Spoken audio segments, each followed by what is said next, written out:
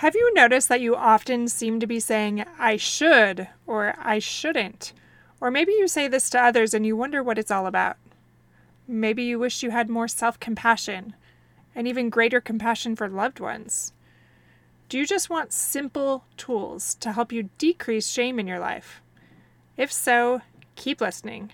Today we're going to talk about all these things using simple, therapeutic steps that will help decrease shame in your life and increase self-compassion and self-worth for yourself and for your loved ones. Let's get started.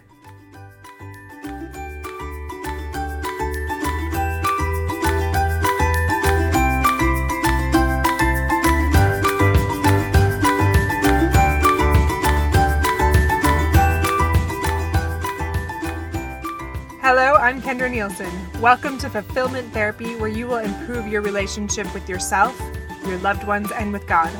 You'll find healing, wellness, crucial mindset shifts, and self-development help. I'm a licensed therapist, personal trainer, and coach. In this podcast, you'll learn the skills and confidence needed to transform your life from merely surviving to living a fulfilling, flourishing life. You can't reach your God-given potential and become who you were meant to become by remaining where you are. If you're ready, we'll create an ignited life you can't wait to wake up to. And yes, it's possible. It's your time to shine, my friend.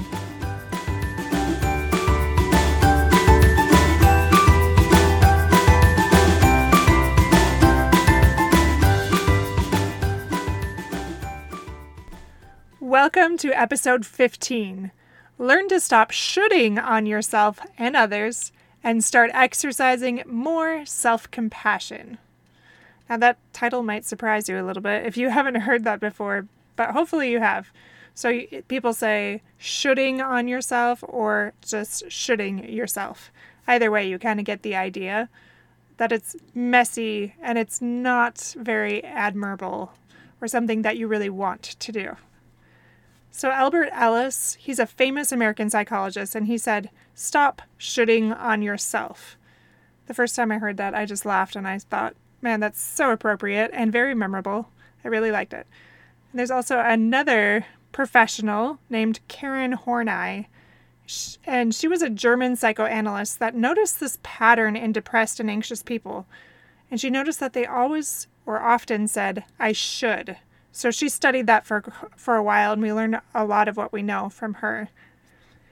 So when I was researching some of this, I like to look up videos, I like to look up articles, and there's one person that I often check out some of her videos.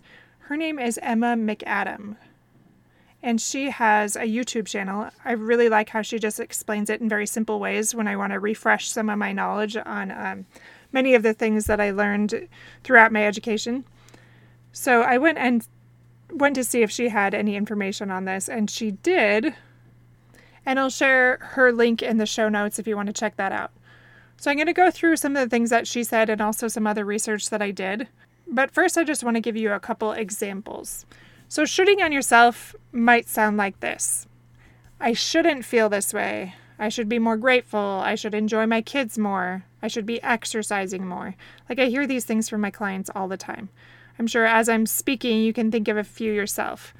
I should be in better shape. I shouldn't be this tired, and on and on and on. So maybe you notice you say this to yourself quite a bit. Or what even feels worse that I've noticed in myself is when we say this to our kids and our loved ones, our spouse, whoever that might be. There are some simple tools on how to do that I want to share with you. But before I do that, I want to share just a quick story that I had with a client. So I have a client that struggles with being patient with his oldest son. And he shares how he loves him so much, but they're very, very different.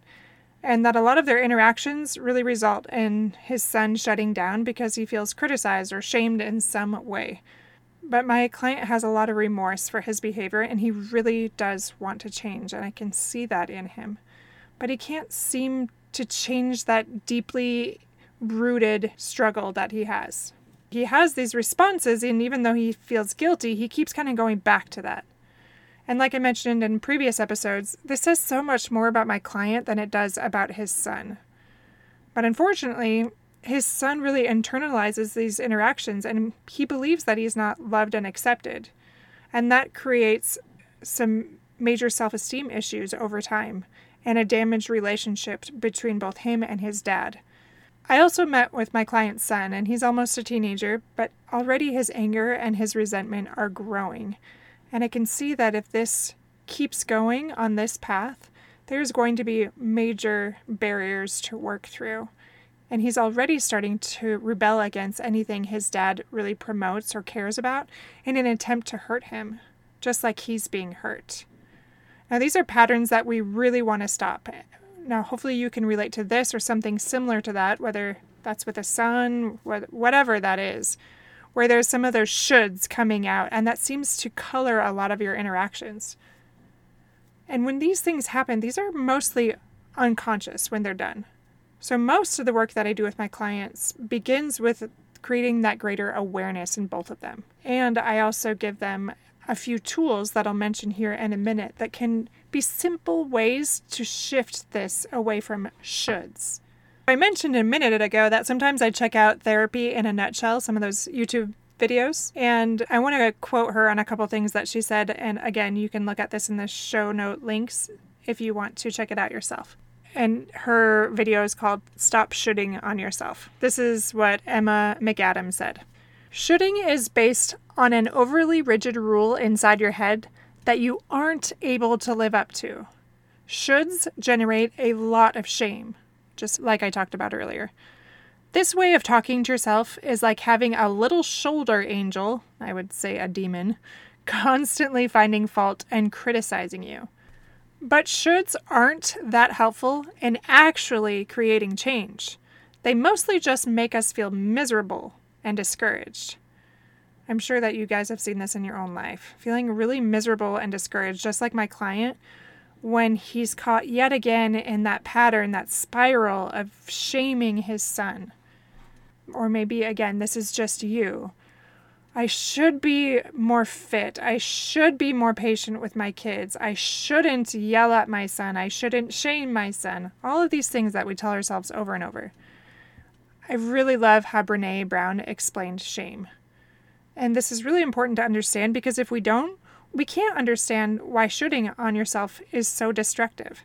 So she said, shame is the intensely painful feeling or experience of believing that we are flawed and therefore unworthy of love and belonging. I'm going to read that one more time. Shame is the intensely painful feeling or experience of believing that we are flawed and therefore unworthy of love and belonging. I want you to think about that for a minute. Think about times when you may have felt unworthy of love and belonging, where you may have felt flawed. In those moments when that belief was created, do you remember feeling less than somehow? Do you remember being told that you should be doing this or you should be doing that, and somehow you just weren't measuring up? So think about those experiences as I share some of these concepts with you today. When we hear these things, it's like a critical and nagging parent. And how effective are those critical parents? How motivating is it to listen to them? Or maybe it's a coach, maybe it's a teacher, maybe it's a boss. If this isn't helpful, why do we do it to ourselves? Why do we do it to our children or our spouse or our friends?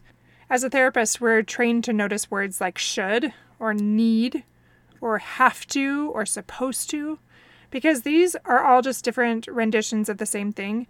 And they show that there's a lot of shame present, and that can often indicate that there's trauma or low self-worth, and often it's hidden. So it's like a clue, like an iceberg, and you might only hear a few of these words, but those big words indicate this big hidden iceberg that's under the surface. So anytime we hear those, we key in and we're like, something else is going on here. There's another thing that Emma McAdam said that I enjoyed in that video. She said, when we leave piles of should everywhere in our lives, it's easy to become discouraged, overwhelmed, and feel like a shouldy person. Shoulding is a bad habit that sends a message to your brain that you'll never be good enough. And again, that's just kind of reiterating what Brené Brown just said. So can you relate to this? Can you relate to feeling like you are never good enough? And maybe this began a long time ago, and I would go ahead and say that yes, it probably did. If you think back on when you first started to feel like you were never good enough, you can probably see why this pattern started. And that's not to say that we can't change our narrative and that we can't change things moving forward, but it can help having compassion for ourselves in those moments when we first developed that belief that we were not good enough. That self-compassion is a big part of the equation that I'll go more into later, but I want you to always kind of be thinking about this, that unless we can have greater self-compassion for ourselves, it's very hard to heal and move forward with greater growth. All right, so what can you do to stop shoulding? I really need to emphasize shoulding because otherwise kids listening might be a little confused. Emma McAdams recommends the emotion processing model, and I will go over that briefly, but it's very similar to my NOPER, if you remember that from the victim cycle episode. But I'll share both, and I don't care which ones you use, whichever one helps, but it's just a quick check-in that can help you change that shoulding in your life. So for her emotion processing model, she says notice. So just notice the behavior. 2 is pause. And so this is more like that acceptance than that compassion, which is just acknowledging reality in the present moment instead of shoving it down or avoiding or neglecting it. And the third one is explore. So explore why that might be. This can be journaling and trying to understand what's beneath the surface there and what you want to do about it. And then 4 is clarify. Really trying to understand the why behind it. This is where you try to untangle what's going on for you here. And honestly, I think I like NOPER a little bit better because it feels a little more clear. So you just notice it. You own your side. Like, how can I move above the line? And if you didn't get that resource, I think I put it up on my website now for the victim cycle. Just notice which of those victim behaviors you might be exhibiting and own those and make a plan, so P for plan, on how you will change those behaviors into more ownership behaviors and then execute it and repeat. And for execute, I also want to encourage you to be accountable to someone. Be accountable to your kids, be accountable to an accountability partner so that you are actually following through on it. Again, this does not need to be huge. This can be very simple baby steps towards growth. I'm not asking you each week when you listen to these episodes to do a massive overhaul on your life and feel less than. I'm just trying to encourage you to adopt small behavioral changes, small mindset shifts that will have huge impacts as they are reinforced each episode. So it's really important that you keep returning so you can get out of old mindsets and continue to build those neural pathways that we're trying to build, that ownership model we are trying to build. All of those things that will keep you from falling back into old habits that have kept you stuck. When I talk to my clients, they often say, well, I just didn't think about it, or I just ignored it, or I just ignored my feelings instead of acknowledging them. When I talk about acknowledging your feelings, I really want you to try not to judge those feelings as good or bad. I ask my clients if they've ever been around young children, and I love this analogy because it really helps them be like, oh, okay, yeah, I can understand. Think about a toddler or maybe somebody 7 or younger. When we invalidate them or try to get those little kids to stop feeling, they often get louder and more angry and more resentful, and you can just see it in their little bodies, like they're so tense, they're just feeling it so fully. But when we validate their feelings and allow them space to share them and explore those feelings, then often they're able to process them a lot quicker. And that tantrum often lasts a fraction of the time. Now, the same is true for us. If we allow ourselves to just feel it for a while without judging ourselves or shaming ourselves for those feelings, we'll be able to process them much more quickly and adaptively. And I know there's a lot of opinions on this, like, no, you should never feel anger, you should never feel this, you should never feel this. But again, those are shoulds. And I just encourage you to think about a toddler. Does that help for a toddler? And I know we're not toddlers. Maybe think of an older child even. It's just being there in the moment with someone else or with yourself and just feeling it and exploring it and just giving yourself some of that validation so that you can move forward. I also want you to focus on things you can control and change. When we should on others, our anger and our resentment grows. Remember, you'll never be happy if your happiness is contingent on other people's feelings. And I know I've mentioned this several times in several different episodes, but just remember that. Focus on the things you can control and the things you can change. In this YouTube video, Emma McAdams shared how Dr. Carly LeBaron teaches that we can explore our rules behind our shoulds. And this is something I hadn't really heard of before, and I really like this. She gave examples of how the rule behind I should always be happy is the rule that you're not allowed to have feelings. Or maybe another example that she shared was, I should spend more time with my kids. And I know I've been guilty of thinking this. So that's the should. And the rule is that I need to be a perfect parent and I need to always entertain my kids. Like that extreme rule behind that. When you think of those rules, how do they make you feel? And really, how motivating are they? And often they're not, right? And are they true? Now, these are cognitive distortions. Do these cognitive distortions or do these lies that you're telling yourself make you feel more fulfilled? And are they congruent with your values? I'll talk a lot more about values in coming episodes as well. So we can change this from I should spend more time with my kids to I could spend more time with my kids. So this is something that I have used quite a bit in therapy, changing from should to could. And it is amazing the difference it makes very quickly. Coulds are less critical and just give us options. It takes away a lot of the shame and the feeling of being less than. So which option is in line with your best self? Which one lines up with your values the most? Which one helps you feel the most fulfilled? So if you sit down and write that out when you notice yourself saying those shoulds, just write down a few ideas on how you can act more adaptively without that shame. So for example, I will spend 5 minutes cuddling my kids before bed without any other distractions. So this is simple, right? This is not this huge thing. Like I have to spend all the time with my kids. Like I really want to have interaction with my kids that's meaningful and focused. Well, that's realistic. I know one of the biggest things my clients want to work on is self-compassion. So this, like I said, is one of those tools that's really going to help you grow in self-compassion.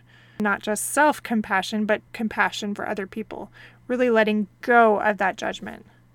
We can exercise more compassion when we stop saying should and when we give ourselves more space for that validation and acceptance. And again, acceptance is just acknowledging the reality of the present moment. Acceptance does not mean that you are saying what is happening is totally okay. So just keep that in mind. I want to give you a few more examples that I hear a lot from my clients because chances are you are using these same shoulds in your own life. I shouldn't be this tired. I think I mentioned that one earlier. I shouldn't be so frustrated with my kids or my spouse. I should enjoy being a stay-at-home mom more. I should enjoy church or reading the scriptures more. I should want to be more intimate. I should care about cooking or cleaning. I should do more in my church calling. I should be closer with my family. I shouldn't enjoy being away from my kids. I should have more time. I should eat healthier. And the list goes on and on. Can you relate to those? Because I definitely can. We're human, and that's okay. We are imperfect beings learning. Now I want to explore the cognitive distortions around those and change them to coulds. So number 1, I shouldn't be this tired. The rule here might be, I must be superhuman. And we could change that. The could be something like, I could get more energized. Like, yeah, that's a choice. I could if that were a priority for me. And if it is, then I'll explore how to do that. Number 2, I shouldn't be so frustrated with my spouse or my kids. The rule there is I'm not allowed to experience a full range of feelings. And the coulds might be something like, I could find ways to be happier with my spouse and kids.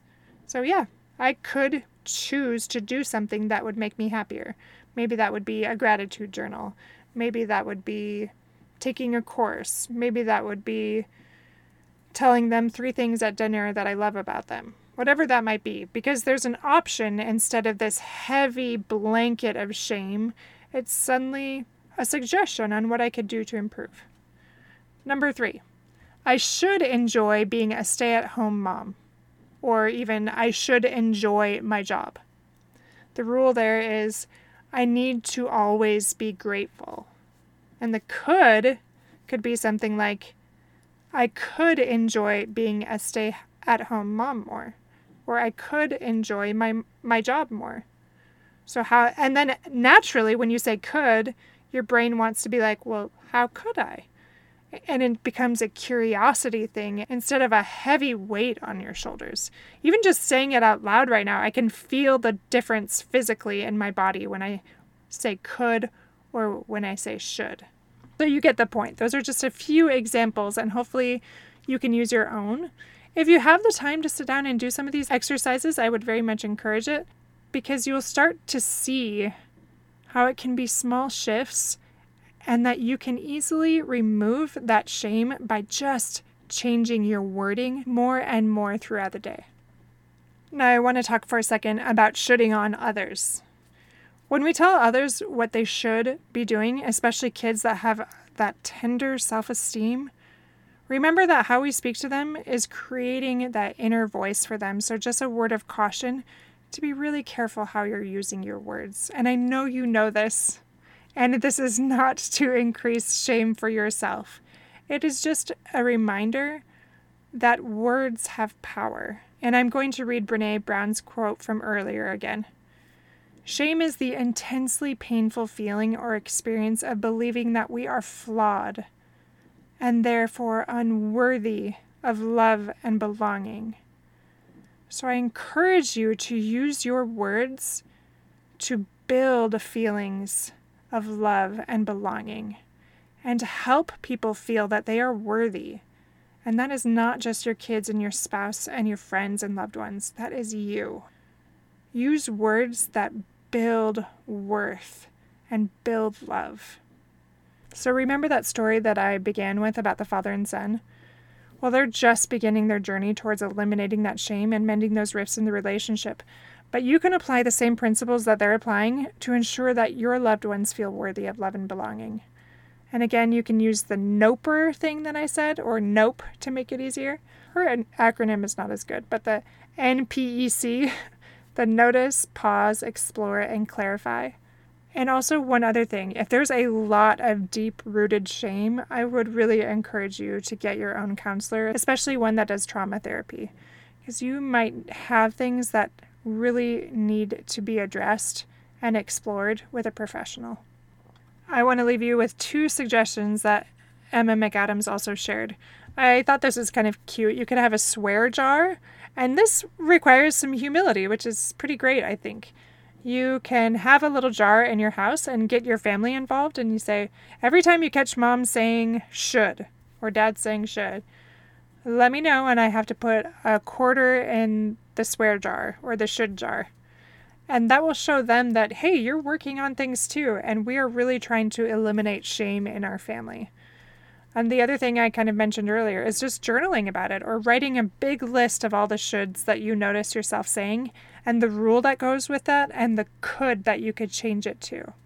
In closing, just a reminder, like I said a second ago, remember that your words have power. Try to eliminate those shoulds from your vocabulary, or those musts, or those have-tos, or those need-tos, or supposed-tos, as much as you can.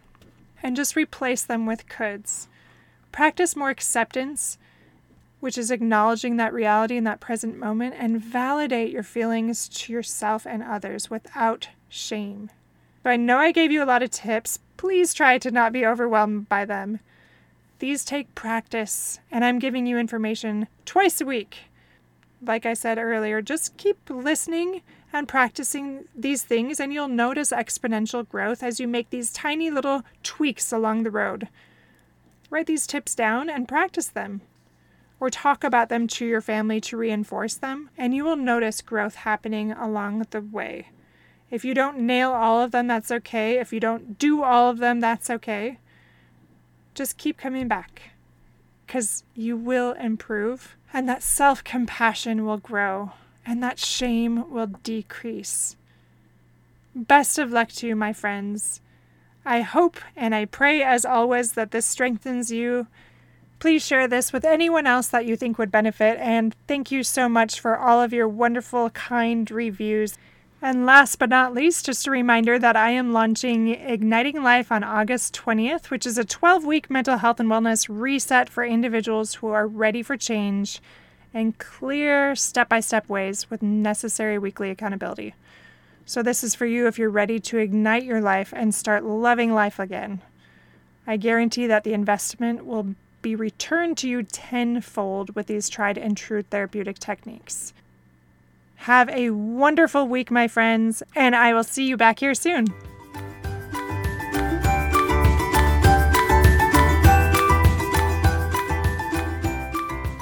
If this podcast has helped you gain the insights and skills needed to propel you towards transformation and joy, the number one way to help me is to leave a written review on Apple Podcast. Like you, I'm striving to become my higher self by helping others thrive. And I do that most effectively if you use your influence and give a review. Share this episode with a friend or share it on social media and let others know how it has helped you. I would be so very grateful and excited that we're creating positive ripples in so many lives. If you want to connect, you can find me on Fulfillment Therapy on Facebook and Instagram, or go to fulfillmenttherapy.org. Thanks for listening, and shine boldly and brightly, my friend.